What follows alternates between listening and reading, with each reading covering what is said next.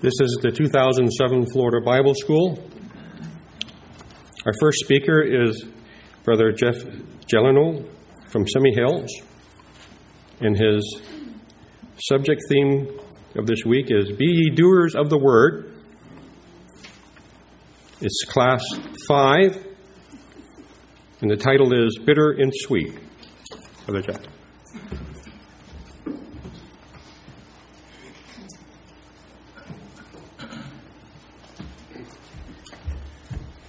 Good morning, everyone. Good morning. We are working our way through this radical and different message that James brings to the Jews and to us. Talked a bit about the concept of faith and works. It's entirely different than the concept of earning your salvation. The Jews had to learn that rules and regulations have no value in curtailing the fleshly indulgences, a lesson that hopefully we have learned also. James spoke to us about the importance of prayer and how effectual and fervent prayer can change the natural course of events. Today we want to talk about something that's bitter and sweet.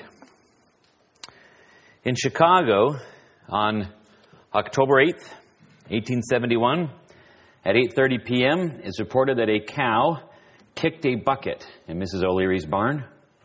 The bucket scraped against a metal pole, creating a spark.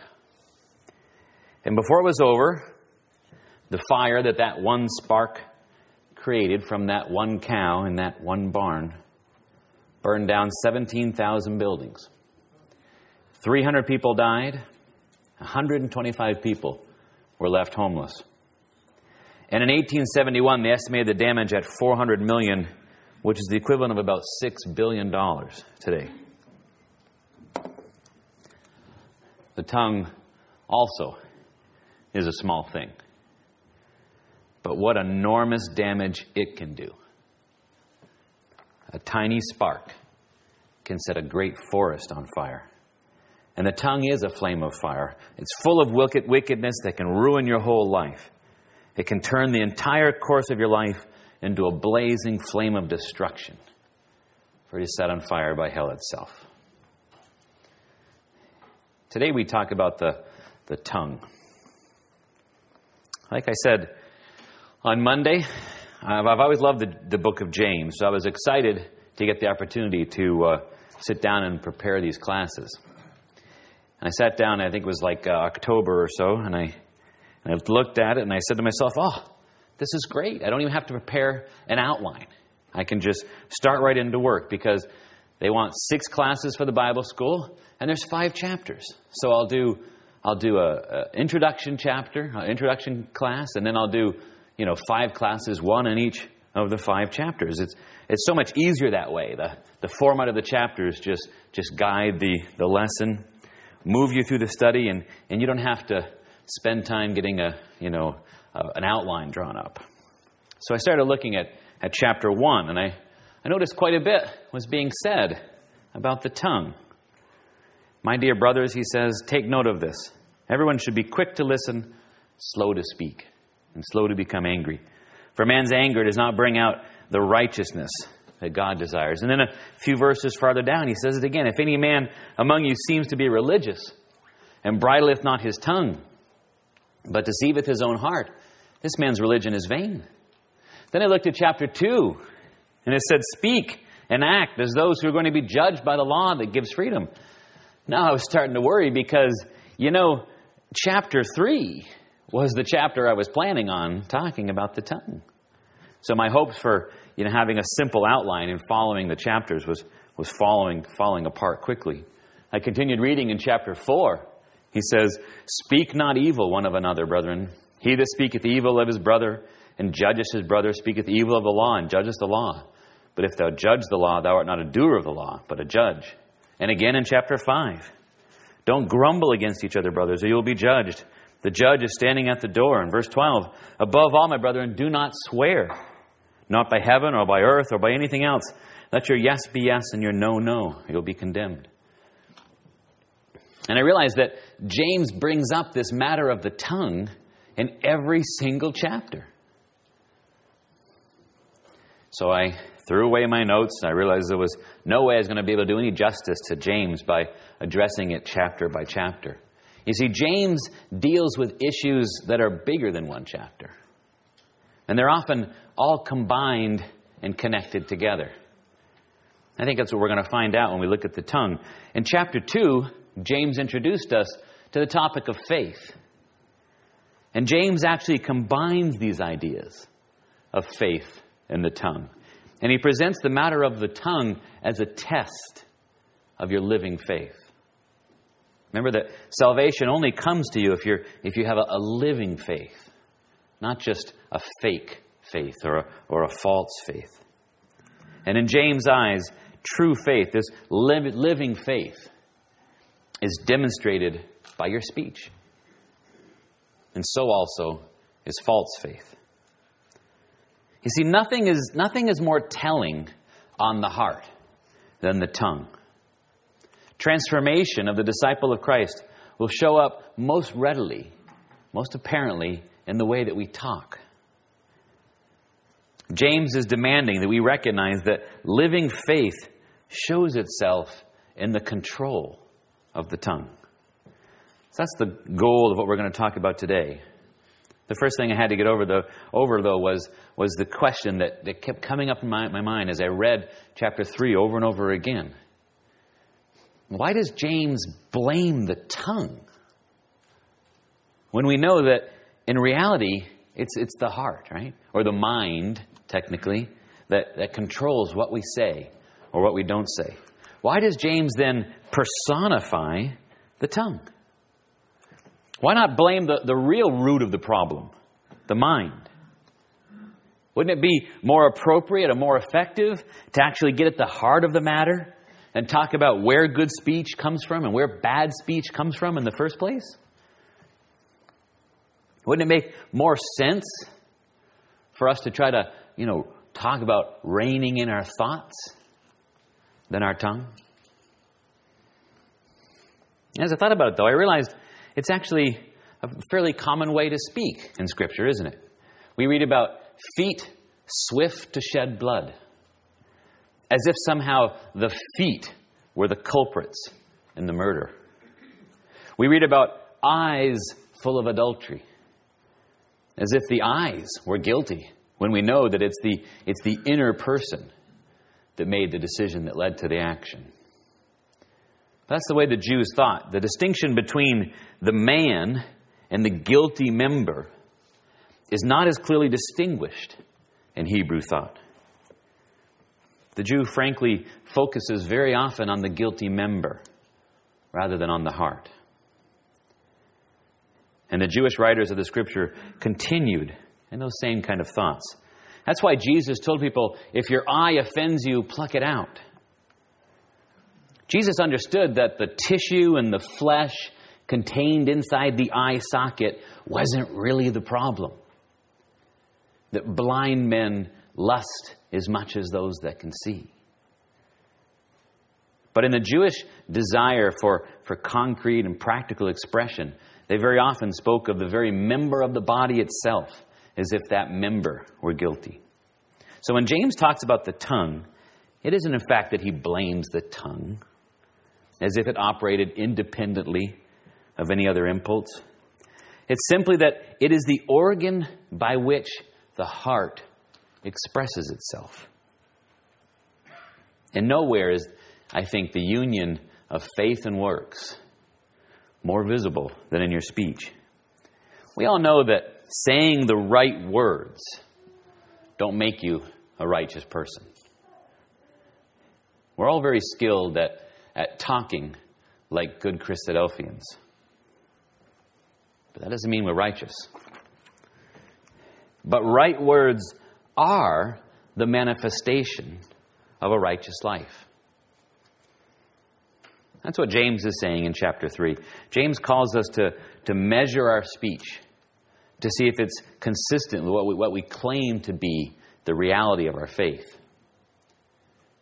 Any faith that does not transform the tongue is not a saving faith. If the eyes are the window to the soul, then the tongue is the mirror of the heart. And controlling the tongue, then, is essential. And James gives us 5 really compelling reasons for doing so. The first one, I think, is he talks about the tongue's potential to condemn. James calls us to control the tongue because the potential for the tongue to condemn is so great.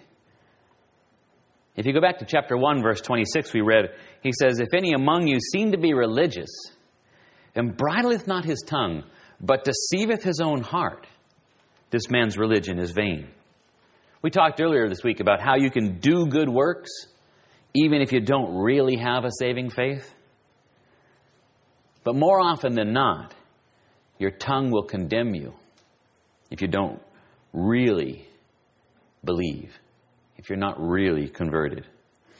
It's awful hard for people to control their tongue. And what is in their heart often spills out. It often shines through. If you're not really converted in your heart, then the stresses that arise in life will, more often than not, bring out the most unchristian of words. James gives particular advice for people that stand behind this podium. He says in chapter 3, "Not many of you should presume to be teachers, my brothers, because you know that we who teach will be judged more strictly. We all stumble in many ways. If anyone is never at fault in what he says, he is a perfect man, able to keep his whole body in check."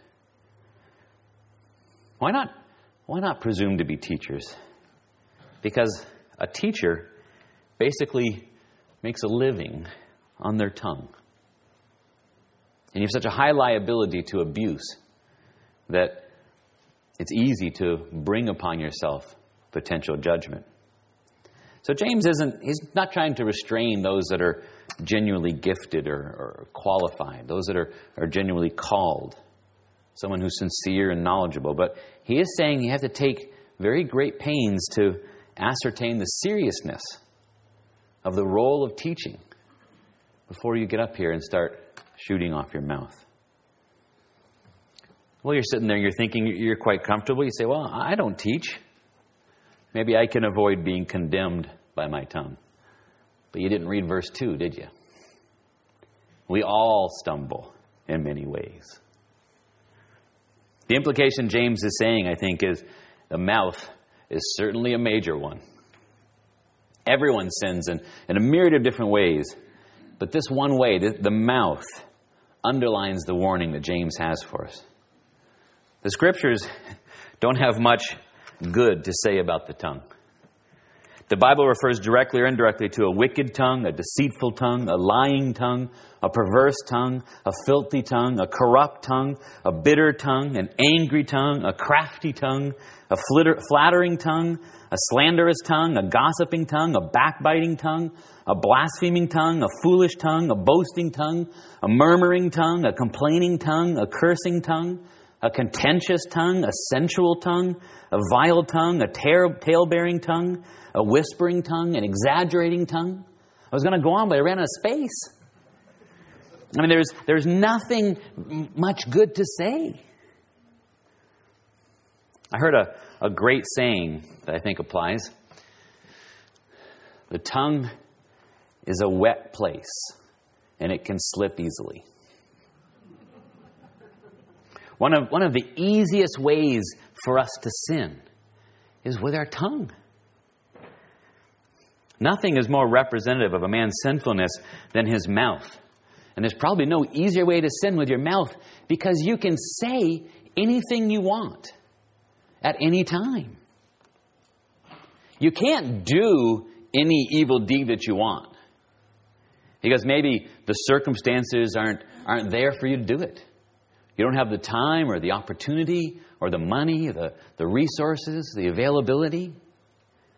But you can say absolutely anything at any time. Your tongue has an incredible potential to condemn you. The second thing it has is this power to control. Not only does it have this potential to condemn us, but this incredible power to control us. And to the degree that our holiness approaches the holiness of Christ, to that degree we're conformed to His image, and to that degree our speech will be godly. Continue reading what he says in verse 2 of chapter 3. We all stumble in many ways. If anyone is never at fault in what he says, he is a perfect man, able to keep his whole body in check. I've never really grasped what this verse is saying before. Do you see what it's saying? What it's saying is if you can master your tongue, then you can master the evil tendencies throughout your whole body. Because the tongue is the instant expression of the heart, because it can sin more readily and more often than any other member of the body just because of the circumstances, because it can sin so easily, because it's such a monitor of our depravity, if you can control it, the greatest sinner in your body, then by virtue of controlling the greater, you've gained control over the lesser. What James is trying to tell us is if we can gain control over that tongue, then every other sin in your body will be easy compared to that. Proverbs says, whoso keepeth his mouth and his tongue keepeth his soul from troubles. So to help us understand this idea, James gives us two allusions. The first one is in verse 3, these illustrations. He says, behold, we put bits in the horses' mouths, that they may obey us, and we turn about their whole body. How do you control a horse? Well, don't ask me. I'm not getting anywhere near those things. But I do understand from what I've read is that you control a horse by controlling its tongue. You place a piece of metal in a horse's mouth and it lays on top of the tongue, and you put a harness around that and pull it over the head, and you take some reins. And when you pull the reins, you pull that metal bit against the horse's tongue. And by controlling his tongue, you control his movements. And a horse, by the way, is pretty useless without a bridle. Did you ever see a horse volunteer to go plow a field? Did you ever see a horse volunteer to carry a rider? By controlling the tongue, the whole life is directed to a useful purpose. And without control of the tongue, a horse is absolutely useless. Without controlling our tongue, our lives are not very useful either. All of a sudden, what David said in Psalm 39 makes a little more sense to me. He says, I said, I will take heed to my ways, that I sin not with my tongue. I will keep my mouth with a bridle, while the wicked is before me. If we want to be useful to God and not some willful, rebellious beast, we have to bridle our tongues. James gives us another illustration in the next verse, James 3, verse 4. He says, behold also the ships, which though they be so great and are driven of fierce winds, yet are they turned about with a very small helm, whithersoever the governor listeth. My first thought is, well, how big were their ships? Right? It's 2,000 years ago. The ships at that time probably weren't that very large. And then it struck me, remember the ship that Paul was on in Acts 27? It had 276 passengers. That's a pretty big ship. And no matter the size of the ship, they're all guided by a very small rudder. Such a small thing has a control over the entire course of a huge ship. He sums it up when you add in verse 5. He says, even so the tongue is a little member, and it boasteth great things. What does he mean when he says the tongue boasts great things? I think it's because the tongue knows that it can do great things. The tongue is proud of its power to control. It's a powerful instrument. It can tear down people. It can break apart ecclesias. It can destroy relationships. It can wreck a marriage. It can devastate a family. It can rip up a nation, ruin a business. It can lead to murder. It can even lead to war. On the other hand, it can build up. It can create love. It can create enthusiasm, encouragement, comfort, peace, joy. It can exhort. The tongue can do wonderful and great things. It's a powerful thing. It has this great power to control. The tongue has the power to do great and wonderful good things, and the power to do terrible and rotten bad things. And if we get hold of the tongue, and if we're able to control the tongue, it can control the rest of our bodies. The problem is number 3. There's a big peril to corrupt. The tongue can lead us to terrible things.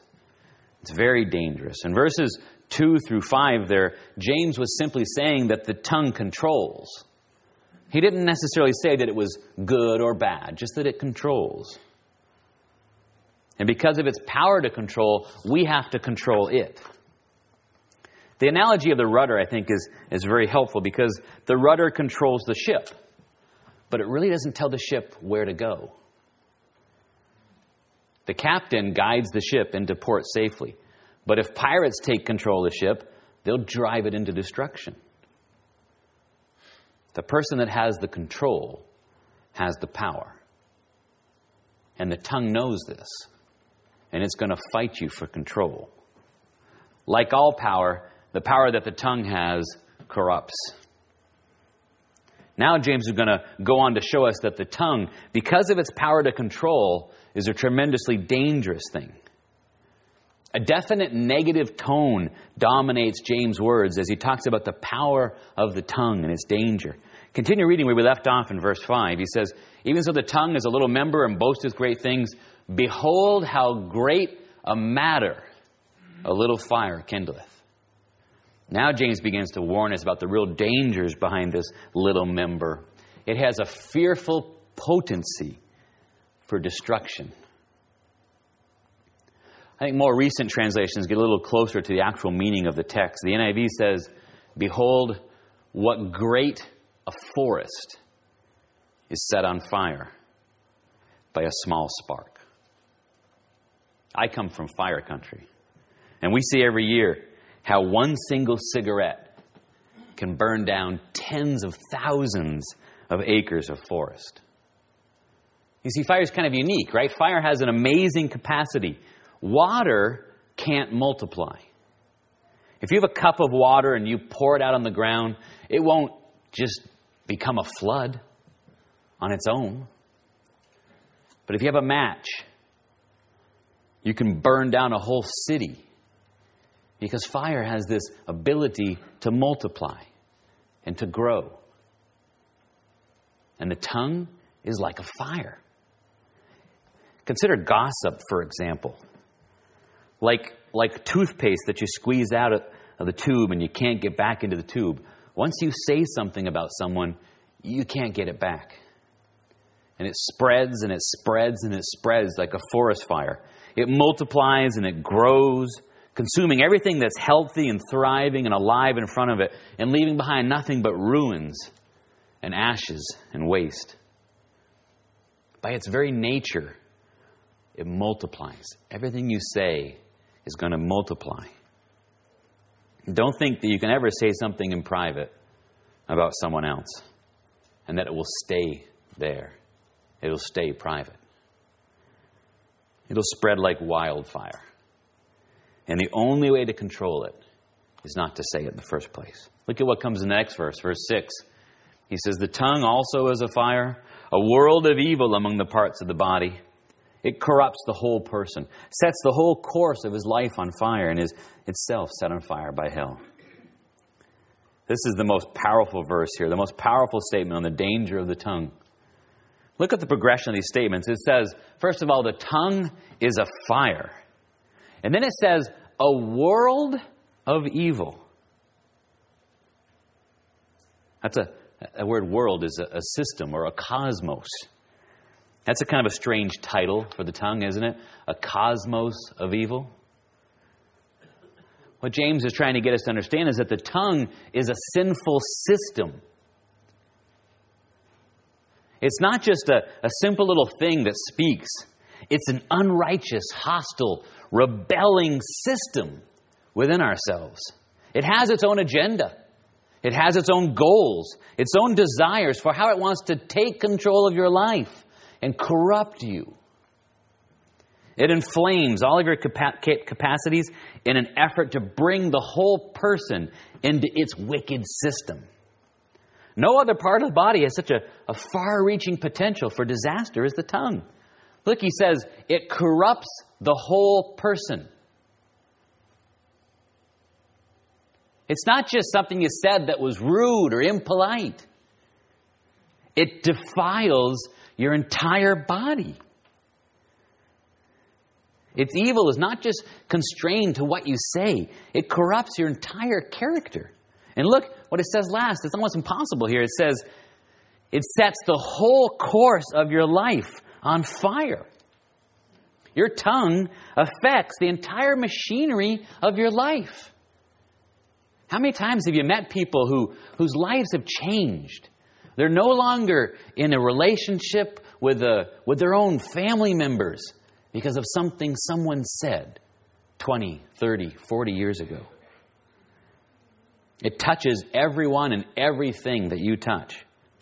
Gossip and rumors, slander, false accusations, lies, evil speech. It can stain and pollute and destroy a whole family, a whole group of people, a school, an ecclesia, a company, or a community.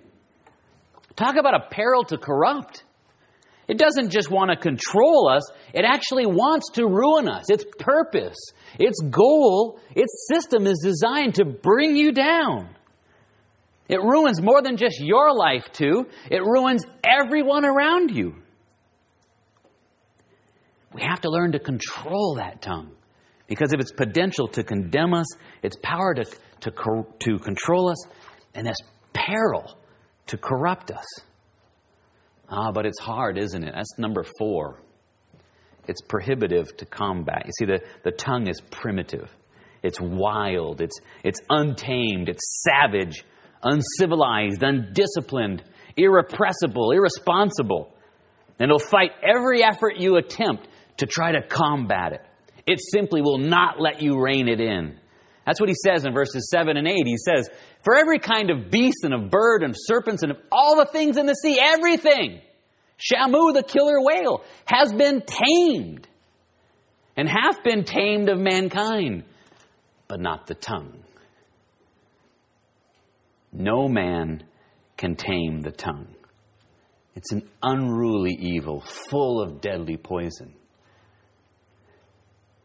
They make elephants stand on top of, little red buckets. They make cobras dance up and dance around. And they make killer whales and sharks jump out of the water and do flips. And yet they can't stop themselves from saying that one thing to you. What James is saying is that this tongue is untamable. So that's it. We give up, right? Well, why else should we continue talking? What hope do we have? How are we supposed to control something that's uncontrollable? If James says we can't, why bother having this class? Why bother having this discussion in the first place? Look a little bit closer at what he says. No man can tame it.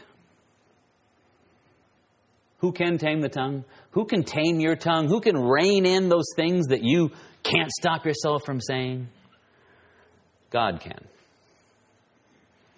It's a wild, uncontrolled, and primitive beast that you battle when you battle against your tongue. And you will not be successful in trying to tackle it on your own. Give your tongue over to the Lord and ask for His help in controlling it. Only then will you ever begin to make any headway. I think of the wild man Legion, whom no man could bound, not even with chains. He would run about naked and screaming. When people tried to bind him, Mark says he would pluck the chains apart and break the fetters of iron. He was prohibitive to any kind of control. But when he meets the Lord, next thing you know, he's sitting there peacefully clothed and in his right mind. Your tongue has that same kind of superhuman strength like Legion did, able to tear chains apart and throw off shackles whenever you attempt to bring it in. Only when you bring it to meet the Lord will you ever combat its natural tendencies and begin to control it. The tongue is prohibitive to combat, but nothing can withstand the power of God. The last reason James gives us for controlling the tongue is the tongue's propensity to compromise. Although it's hard to curl your tongue upside down, nothing can flip-flop quite as easy as a tongue, can it? Your tongue has this built-in predilection to speak out of both sides of its mouth. To say one thing once and the opposite thing next. Has a natural propensity to compromise. It's like your tongue wants to be two-sided. It wants to be two-faced. It doesn't want to be genuine or truthful or honest. Keep reading what James says in chapter 3, verse 9. He says, "Therewith bless we God, even the Father, and therewith curse we men, which are made after the similitude of God." That's the duplicity. That's the hypocrisy. That's the treachery of the tongue. The same tongue that we use to bless God curses those who God made in His image, slanders them, criticizes them, accuses them, abuses them in anger and jealousy and envy and hatred and bitterness. And so in verse 10, James says, "Out of the same mouth proceedeth blessing and cursing. My brethren, these things ought not so to be." It's just simply not right. Any profane speech is inconsistent. It's unacceptable. It's a compromise of everything that we hold dear, everything that's important to us, everything that we value. Your tongue has a propensity to compromise. God has saved us, and when God saved us, He transformed us. When He transformed us, He gave us a capacity for new speech. And He expects us to speak that way. And it's an impossible compromise to tolerate in your life. James illustrates the obvious with this great analogy in verse 11. "Doth a fountain send forth at the same place sweet water and bitter?" No. It's not really a question, is it? What James is saying is that a clean heart can't produce bitter water. The taste of the product tells the nature of its source, right? So we're kind of right back to where James started. We're right back to what James has been saying all week long. True believers, those who have the saving faith that believes that God has forgiven them, will be revealed by their works. We're clear that it's not your works that save you, but you have to have good works if you are in the way of salvation. The reality of what we've learned is that you have to come to fully believe deep in your heart that God's mercy is great enough to save even a wicked person like yourself. And then no matter how hard you try, you will not be perfect. You'll need grace at the time of judgment. God wants you to have the faith required to believe that now. And the test of whether or not we truly believe that is the kind of faith is how we respond to it. If you were to take a small child up here on the stage last night, and you were to tell them that you're going to give them a really, really, really wonderful gift on their 50th birthday, I don't think you'd expect much of a reaction, would you? And that's the problem with us. We've been told that laid up for us, promised for us,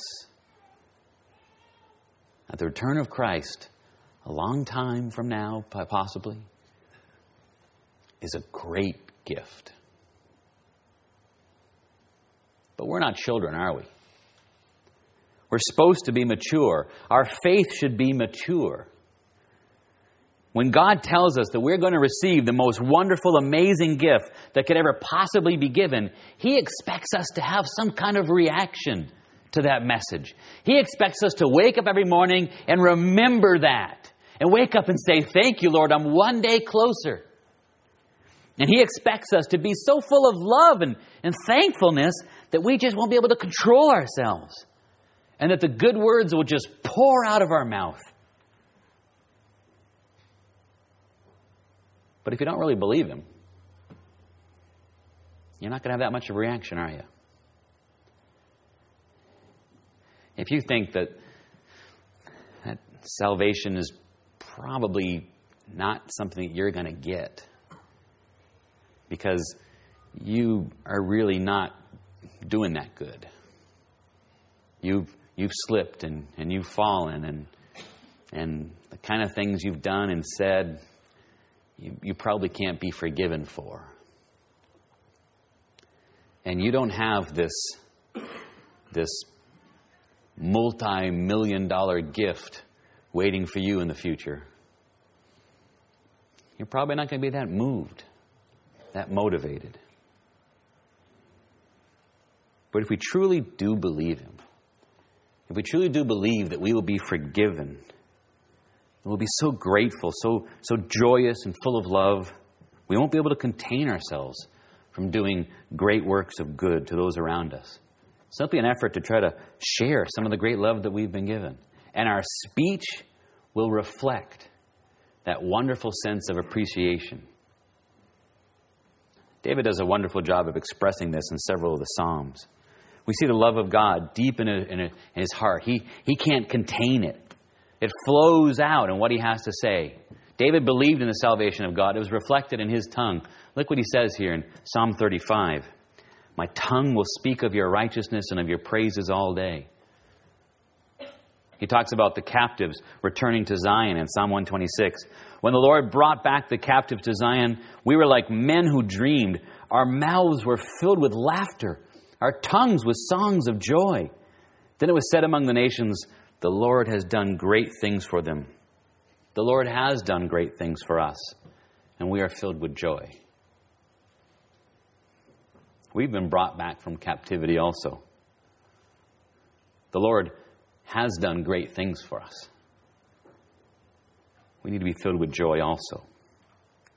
True believers will be revealed by their speech. That's why James has reminded us of these 5 things to remember about the tongue. 1, it has this potential to condemn. We're revealed by what comes out of our mouth. People know us by what we say. It has a power to control. And if we can control the tongue, the greater of all the sinners, we can control our whole body. If you're able to rein in the tongue, the rest of it's going to be easy. It has a peril to corrupt us. Not only does it control us, but if we don't control it, it can lead us to terrible things, to us and to those around us.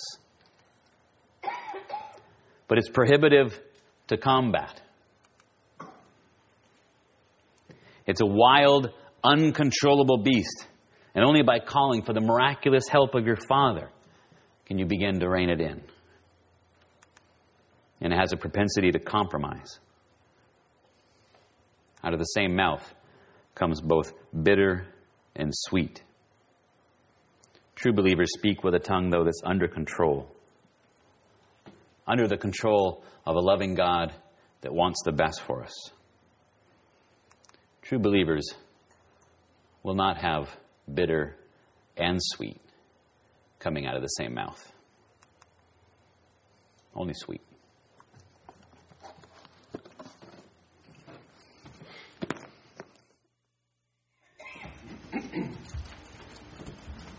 Our next class is 10 o'clock sharp.